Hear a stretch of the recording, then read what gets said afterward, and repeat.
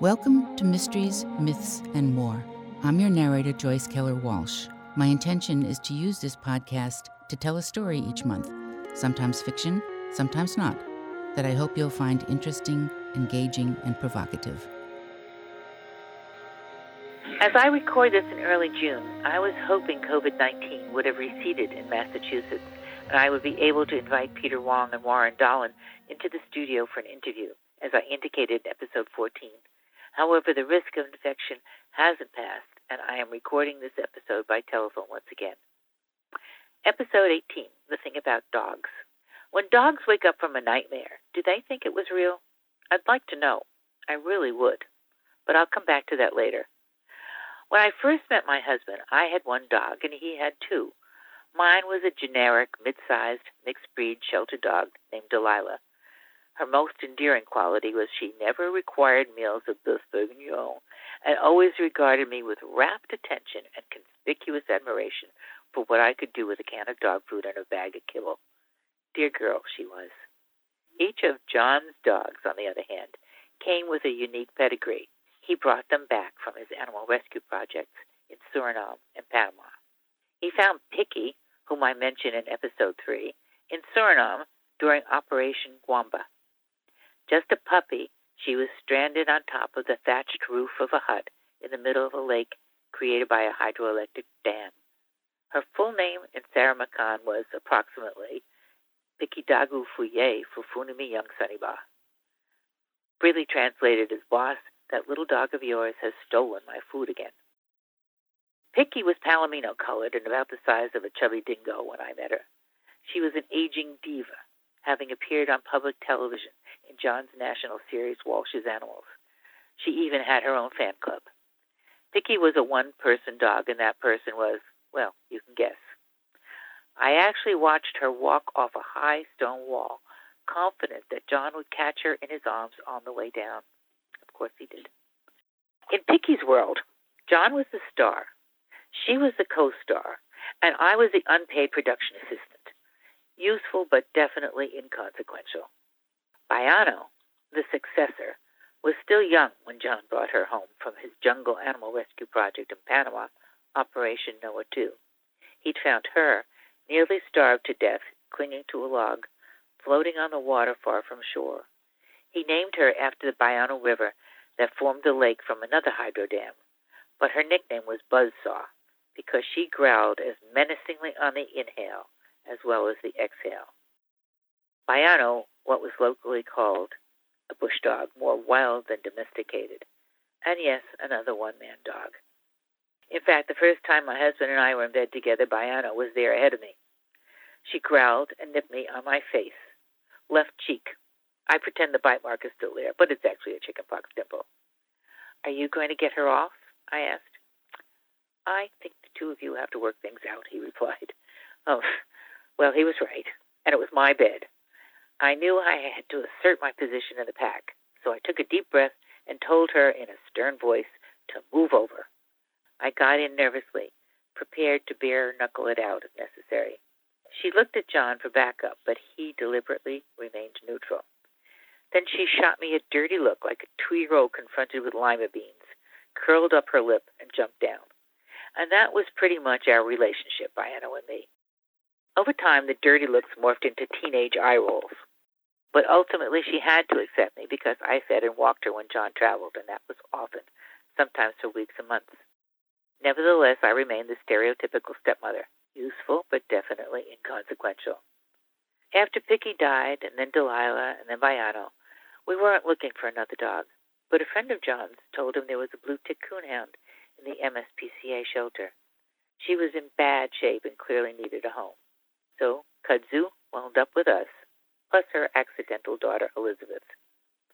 For all her insecurities, Kudzu would shy away from shadows like a horse from a falling leaf. She was quite maternal.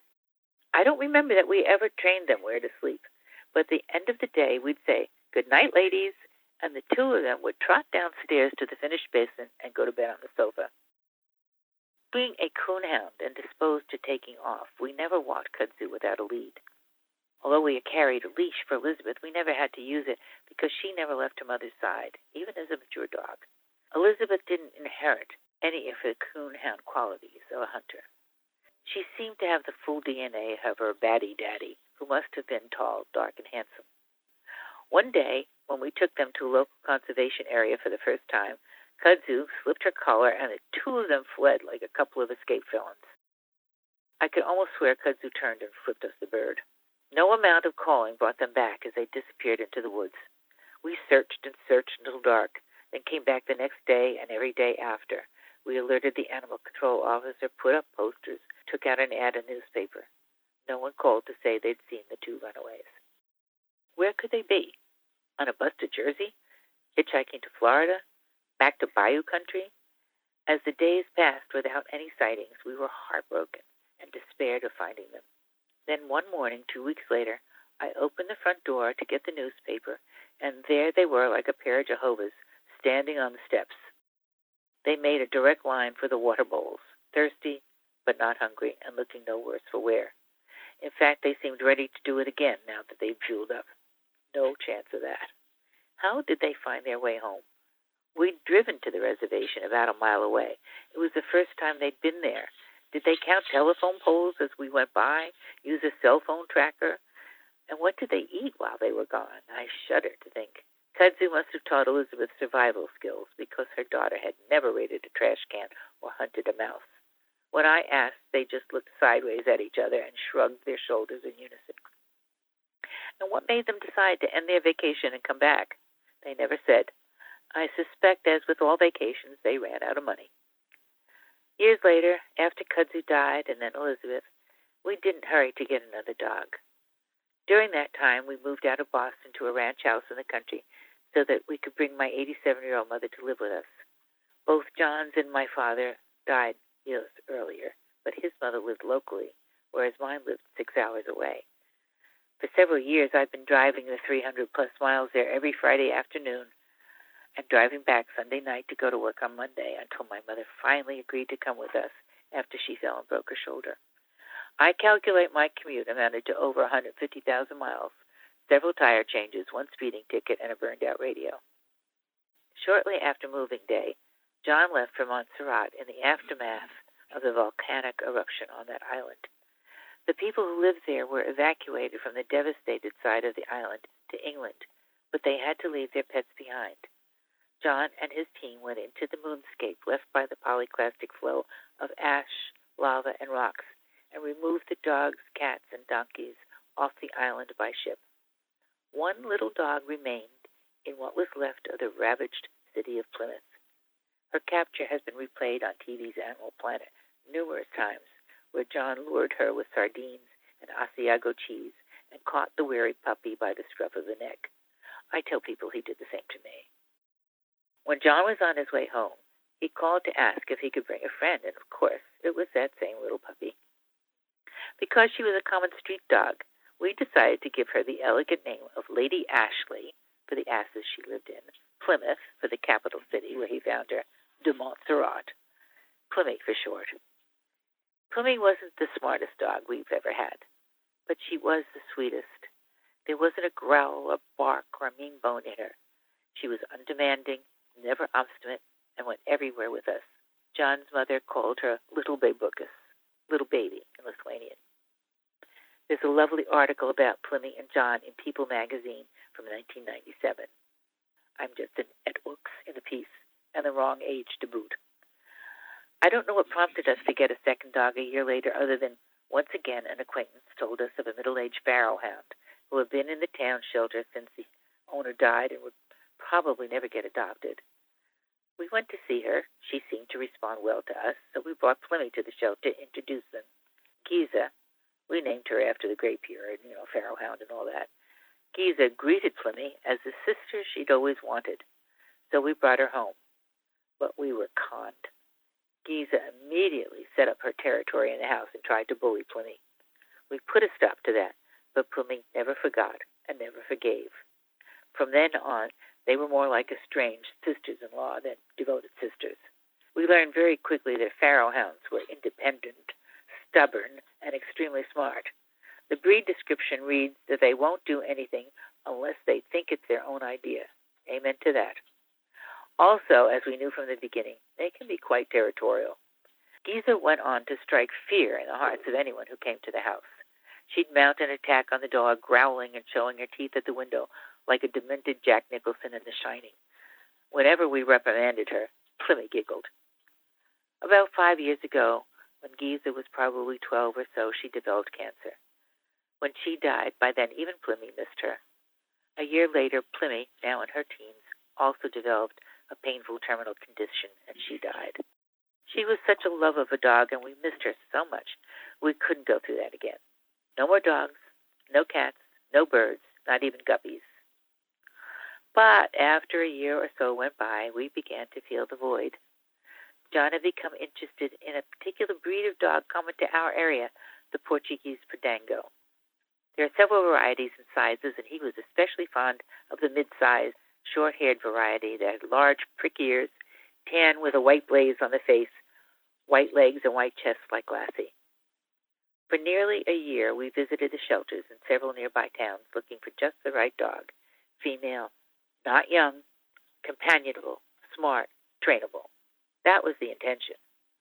Then John came home one December day after having stopped to check out a particular shelter, and he saw a dog he couldn't get out of his mind, a young female in tough shape. She cowered in the corner of the cage, curled up as tight as an overcooked shrimp, not making eye contact, all skin and bones, unresponsive to any coaxing or calling. The shelter staff said she'd been abandoned in the woods, they didn't know for how long, by her hunter owner. For whatever reason, hunters decide to leave their dogs behind. It's not uncommon around here, even in the dead of winter, as it was then. And she'd apparently been abused because she seemed to be afraid of everything, especially broomsticks. When we went back to the shelter together, the volunteer brought the little dog out into the visiting area, perched on her shoulder in the baby burping position. She's a person, you know, the young woman explained as she put the dog in our laps. We visited several times after that, and each time the dog would be in our laps like a stuffed toy. We never saw her walk. She never looked at us as we held and patted her. It was as if she had completely given up. So, of course, we adopted her. We probably should have known better. The Podengo is said to be descendant of the Pharaoh hound, and similar in disposition, but supposedly not quite as intractable.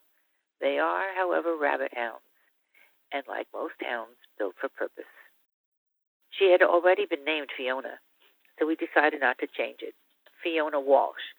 What made us think that was the appropriate name for a Portuguese dog? Oh, well. The afternoon we brought her home, we fitted her with a harness, and while John was out doing errands, I took her out on the long leash to pee or defecate. The shelter staff, Fiona, was very fussy about where she did her business, so I was prepared to be patient. It was dark by 5 o'clock, cold, and beginning to sleet on top of snow that had fallen the previous week. Fiona went as far as she could on the long lead and hunched up in the familiar corkscrew position. Yay! She wasn't so fussy after all. I was deliriously happy to think she was doing normal dog things. Until the lead went limp. She had chewed through the harness and immediately disappeared into the darkness. Frantic, I called her over and over. Then John came home, and we both called and called to no avail. We drove around the neighborhood, peering into yards like burglars, but she was gone. And we didn't believe she'd show up on our doorstep. She'd only been with us a few hours. No time at all to understand that this was her home and we were her family. We called animal control. The next morning at 7 a.m., I went outside and sat in a chair in the yard wrapped in a blanket with dog food and a bowl of water, hoping to catch sight of Fiona. I sat there all day, and I did see her a couple of times around the edge of the woods behind our house, but she wouldn't come near me. We drove around the neighborhood. We set up a neighborhood watch and got calls that Fiona was spotted in this yard or that one. We put out food that went uneaten. And thus it went on for 3 days. Then our neighbors across the street called one morning to tell us Fiona was in their yard, sitting out of reach, staring down at our house from their driveway. That was amazing. But she wouldn't let anyone near her. We called the animal control officer again, who said he just happened to have another Podengo waiting for a new family to pick her up. He had the idea of bringing over Misha to see if Fiona would come to her. Well, he did, and she did, and the officer was able to grab Fiona with John's help, and we brought her home. But that was by no means the happy ending. Fiona was clearly still traumatized from her early life. She curled up on the sofa the way she curled up in a shelter cage. I sat next to her at all times. She wouldn't eat, so I had to hand feed her. She wouldn't drink water, even by hand. She wouldn't get off the sofa unless it was to be let outdoors several times a day. This went on for months. Little by little, she finally began to take food from a food bowl, but always on the sofa, and only as long as I held the bowl for her. After nearly 3 years, she began eating from her bowl on the floor, but only in the living room while we're there. But that's a victory. In the beginning, she would bolt wildly at any unexpected sound, jumping over the back of the sofa and running into the hallway to hide. She still does that, but less frequently, and we're getting skilled at anticipating what noises will spook her. And she is still fearful of dappled sunlight and won't come into the room if the sunlight is shining on the floor or the sofa or even the walls. I have to close the curtains. She will not do anything without considering all the ramifications of her decision, and often not even then. While she knows her name, she won't necessarily come when called, beckoned, wheedled, coaxed, beseeched, or begged, not even for treats. She might decide to come after she's had a think on it, or she might not. She may sit when told, or reluctantly, and sometimes only halfway. And she still cowers at sudden movements. But when she comes into bed in the morning from the sofa, she'll cuddle up against John or me, sometimes one then the other, as close as she can get. And on the sofa, she is never out of reach of my hand. And for a dog we thought would never be anything but timid, she has become very playful. She easily distinguishes between her play pal, John, and her waitress. Outdoors, she is a completely different animal, alert, observant, constantly sniffing the air, gauging what she sees. The hunting instinct is very strong in her. Outdoors, she makes eye contact with people now. In fact, staring at them to the point where they laugh or comment. As one person said, she does it as a trick. And most people who like dogs will say how cute she is. She is all that, smart, observant, sensitive, and cute. She's come a long way in 3 years, although not unscathed. She has bad dreams. Sometimes she will scream so loud it wakes us up. One time after a nightmare, she regressed for a full day and a half to being more fearful and timid again, barely responding to us. Of all the dogs who've lived with us, most had dreams where their feet moved, or they might even growl a little during a vigorous chase. Since they don't have words, presumably they dream in sounds, actions, and pictures. But none of our dogs ever moaned and screamed the way Fiona does. What happened in her young life to bring her to that? And does she remember her dreams when she wakes up? That's why I posed the initial question. Are dogs and other animals able to distinguish between dreams and reality? Imagine being a Podango, or dog of your choice, dreaming of chasing a rabbit across the field into the woods. I don't want to be the rabbit. Into the woods and sticking your nose into a rabbit hole. Then suddenly you wake up and find yourself on the sofa in your living room. What is made of that in canine thoughts? It would have to be the most mysterious thing in the world. And what if that dream isn't a dream about chasing, or rather being chased or beaten? Most of our dreams fade upon waking, and we orient ourselves to person, place, and time fairly quickly. But we really don't know a great deal about other animals. Nearly 20 years ago, researchers at the Massachusetts Institute of Technology, MIT, reported that, quote, no one knew for certain that animals dreamed the way we do, which can involve replaying events, or at least components of events, that occurred while we were awake, said Matthew Wilson of MIT's Center for Learning and Memory. We looked at the firing pattern of a collection of individual cells to determine the content of a rat's dreams. We know that they are, in fact, dreaming, and that their dreams are connected to actual experiences.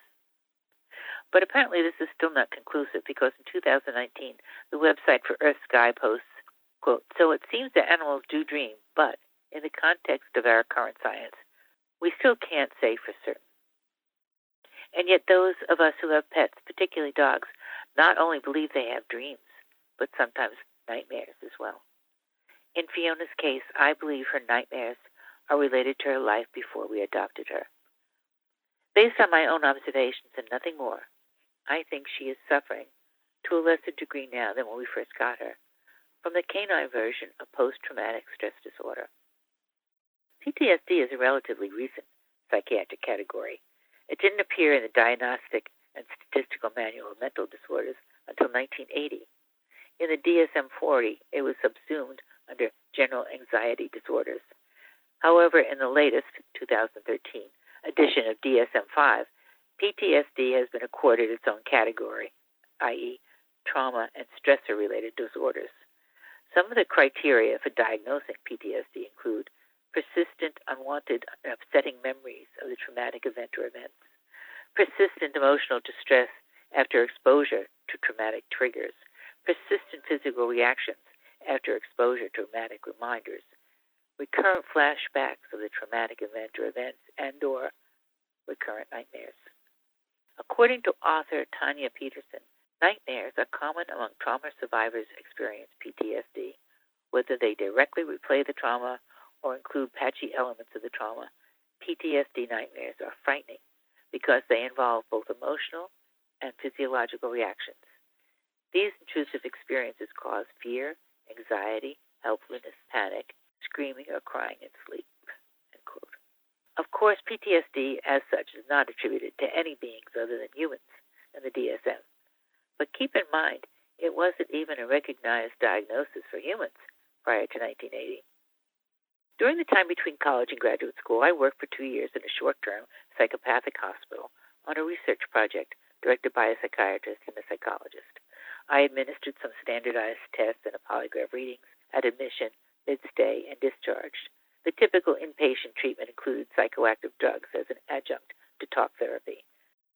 But I also watched patients receive electroconvulsive therapy, prefrontal lobotomy, and hallucinogenic drugs. Homosexuality was treated by aversion therapy, the administration of electrical shocks when boys were shown pictures of gay sex. And I'll never forget the visual of 2 staff attendants trying to encourage 2 comatose patients to play ping pong. As primitive as these measures were, there was also evolution in the field of mental illness. In the era of deinstitutionalization, the so-called backward patients in long-term state hospitals were transitioned to short-term facilities such as this one, and then to community settings. The understanding and treatment of mentally ill people advances with knowledge. Perhaps it's time to consider a more comprehensive view of behavioral disorders in other creatures and what we may learn about ourselves from them. How Fiona was mistreated, we will never actually know. But that she was mistreated is my absolute, unshakable conviction. And since we can't turn to talk therapy or drugs, the only way we can soothe her anxiety is through kindness and desensitization. For it is not only in her nightmares she experiences terror, but also during the day at unexpected times. Yesterday, when sunshine suddenly shone through the clouds and into our living room, Fiona began to tremble and then tried to jump off the sofa and hide. But I held on to her shivering little body and pressed it next to me until finally, after a very long time, she lay down and fell asleep. Please understand, I'm not equating a dog's distress with that of a child or any adult, and I'm not being anthropomorphic, attributing human characteristics to non-human beings. What I suggest instead is that most sentient creatures share certain physiological, neurological responses to pain and abuse included, and that creatures with more developed brains have more complex reactions. Most pet owners, I believe, would agree. On the other hand, do we pet stewards sometimes go overboard in treating animals like humans? Just think of dog shows or YouTube videos of animals just in cute, florid, and bizarre costumes, or that we have stores devoted exclusively to pets, food, fashion, etc. According to the American Veterinary Medical Association, the American Pet Products Association reported that in 2019, about 2/3 of American households own pets and spent nearly $37 billion, that's B, $37 billion on pet food, with veterinary care coming in second at $28 billion. While the United States spends the most per household on pets, the UK, France, and Switzerland are runners-up.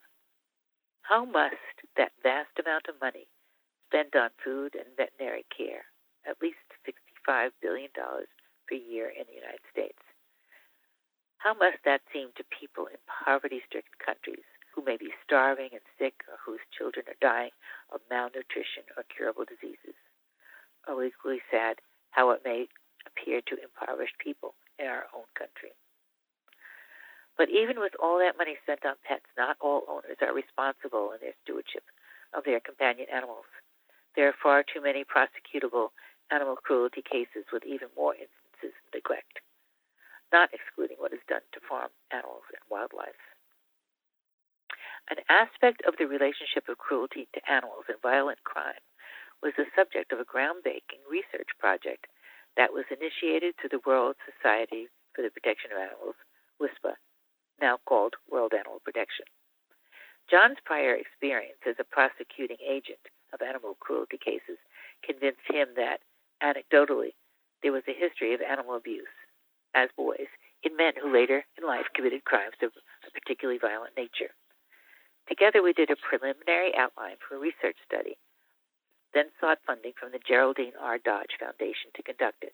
We contacted Professor Stephen Kellert at Yale University, and he, along with his co-investigator Alan Feldhaus, MD, a forensic psychiatrist, designed an interview study comparing criminals' history of animal abuse to that of non-criminals. Their paper, the first to quantify such an association, was published in the journal Human Relations in 1985. They concluded that, quote, childhood cruelty toward animals occurred to a significantly greater degree among aggressive criminals than among non-aggressive criminals or non-criminals. Additionally, the occurrence of more than 40 cases of extreme animal cruelty facilitated the development of a preliminary classification of 9 distinct motivations for animal cruelty. Finally, family violence, particularly paternal abuse and alcoholism, were significantly more common among aggressive criminals with a history of childhood cruelty toward animals. Although many law enforcement and healthcare professionals subjectively thought there was such an association, this scientific research was the first to prove it. Given that, we went back to the Dodge Foundation to request a grant to order hundreds of reprints of their article. We mailed the reprints to school counselors, school nurses, and clerks of court with the intention of educating them to be alert for children who harm animals so that it might be an intervention at an early age. Drs. Kellett and Feldhaus went on to study and publish further results on the topic in a number of prestigious journals. Today, as a result of this research, the connection between animal abuse and violent crime is well established. With this connection as background, I later helped John develop and find funding for a model humane education program through WSPA, utilizing templates from the MSPCA and others. With the assistance of Gerardo Huertas of WSPA's Costa Rican office, it was successfully integrated to that country's public school system. It was the first of its kind there. The underlying principle was that humane treatment of animals and humane treatment of our fellow human beings is interdependent. I believe that. So, on a personal note, to whomever was cruel to Fiona, and to all abusers of people and animals, may you have eternal nightmares. Thank you for listening. I hope you'll come back next month, but I can't tell you what the topic is. It will be a surprise to me as well.